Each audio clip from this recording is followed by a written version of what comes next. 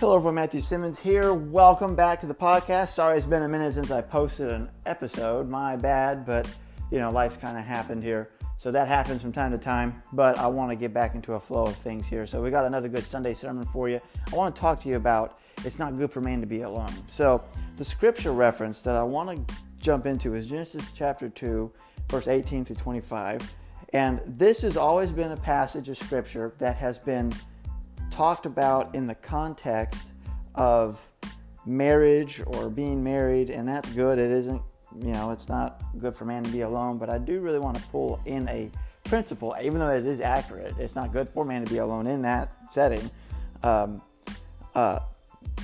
really want to get to the different angle of what that scripture can mean, and it does pertain to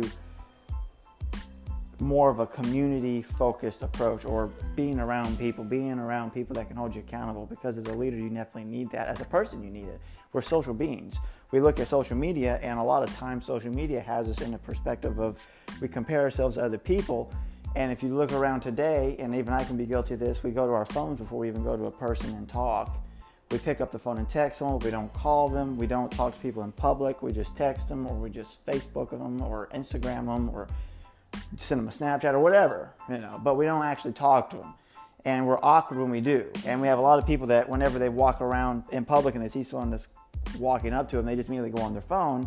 And that's because they don't know how to communicate anymore. There's no socialization skills anymore, so to speak. People don't know how to socialize. They don't know how to communicate or talk to people.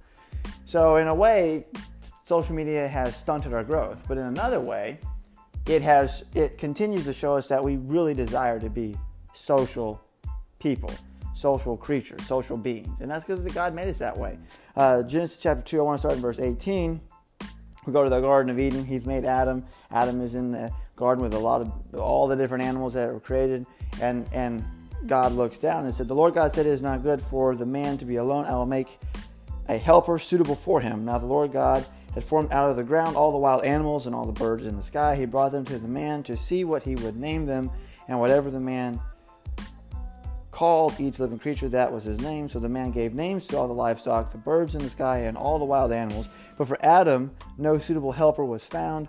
So the Lord caused the man to fall into a deep sleep, and while he was sleeping, he took one of the man's ribs and then closed up the place with flesh. Then the Lord God made a woman from the rib he had taken out of the man. And I want to actually skip back to verse 15. I know if you're following along, just listen and then go back and re-listen to the episode and then, take deeper note of the scriptures. Verse 15 says, "The Lord God took the man and put him in the Garden of Eden to work it and take care of it. And the Lord God commanded the man, 'You are free to eat from any tree in the garden, but you must not eat from the tree of the knowledge of good and evil, for when you eat from it, you will certainly die.'" Then it does say, "The Lord God said, it is not good for the man to be alone. I'll make a helper suitable for him." So I kind of jumped around in that verse, chapter, in those verses, to because I have a point some points I want to make. So number one, it's not good for man to be alone because we need to have accountability. We need to be accountable.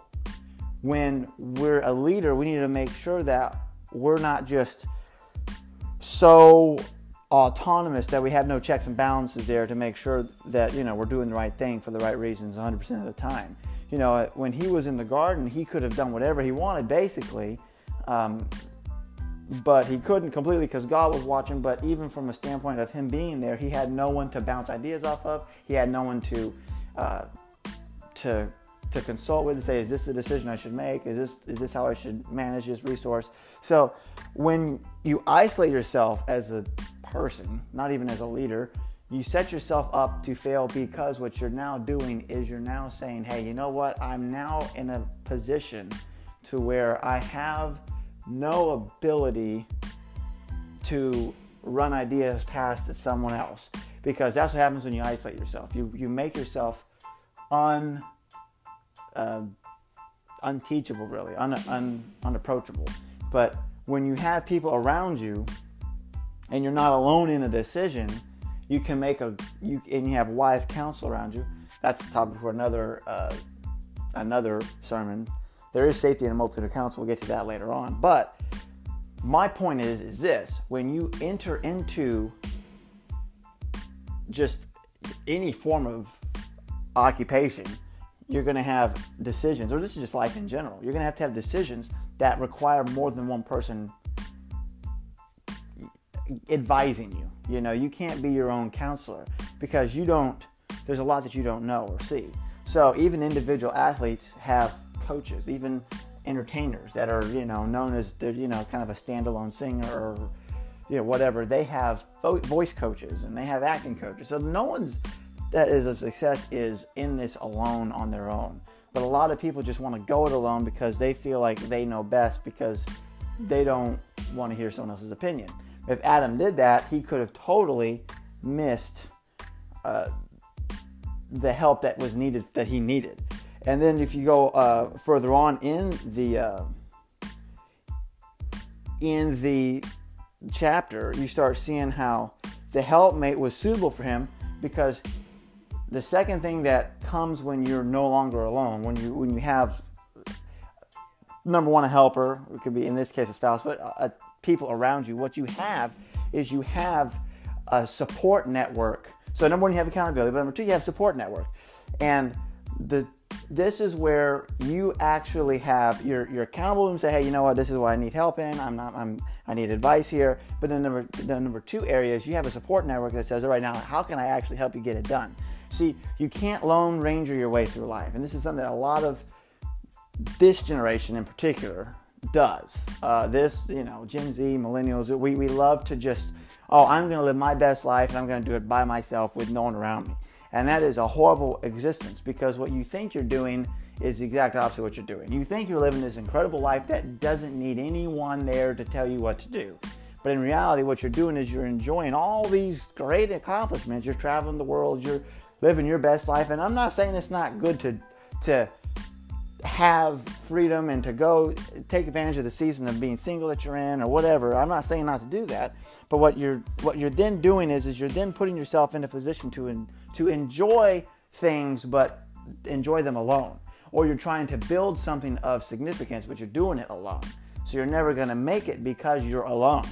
So to have a community of people around you, a team of people, you will be able to go into each project or assignment, or just go in life and say, hey, I want to get this done. And you got people that are here to help you.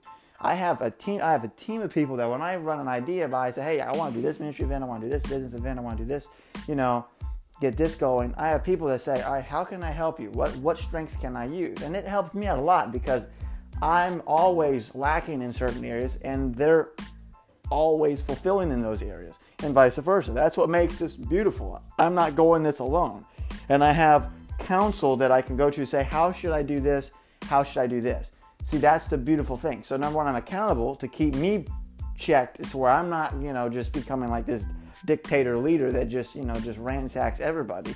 But I'm also not in this alone. I have a team of people that helps, and they actually help with the fulfillment of it, and they actually come into alignment with what I'm doing. So those are the first two things. Now the third thing, this is going to be something that I always have to tie in spiritually.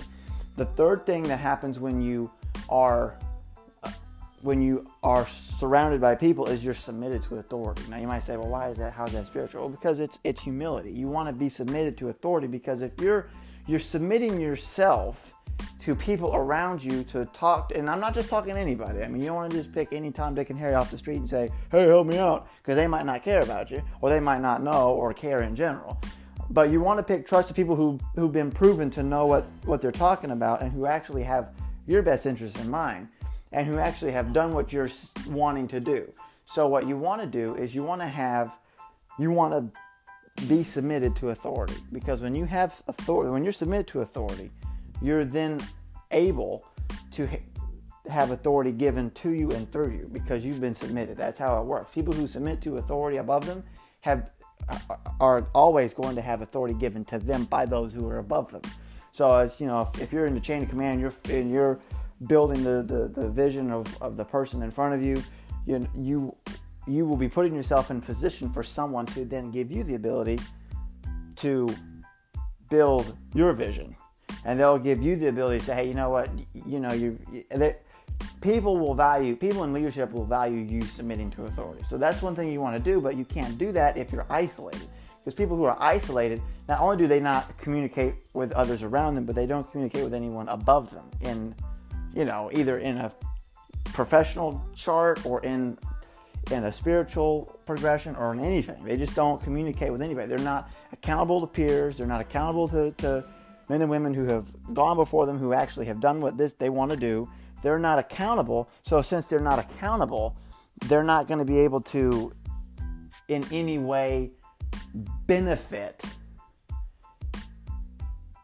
from being counseled and from counseling.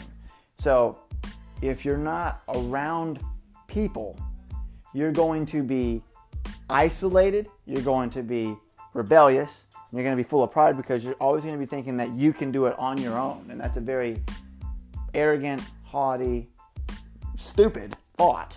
Just to be frank about it, that's really dumb because no one can do all this by themselves.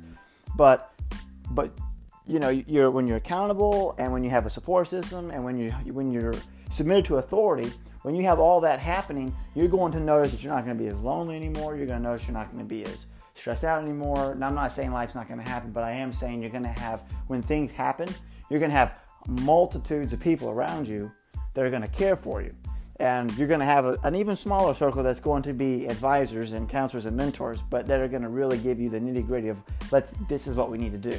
And it's very fun and freeing to be in that environment, to have that kind of counsel that's saying, hey, you know what, let's get this, and this done, and let's draw this up. Because when you actually do have that,